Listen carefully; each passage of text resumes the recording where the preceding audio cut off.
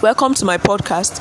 My topic says men pleasing, and my verse is taken from Proverbs 29 verse 25, and it says, "The fear of man bringeth a snare, but whoso putteth his trust in the Lord shall be saved." Now, some people just want to be known by all.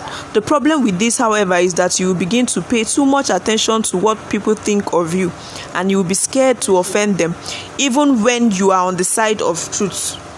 1 Samuel 15:25 says, "And Saul said unto Samuel, I have sinned, for I have transgressed the commandments of the Lord and thy words, because I feared the people and obeyed their voice."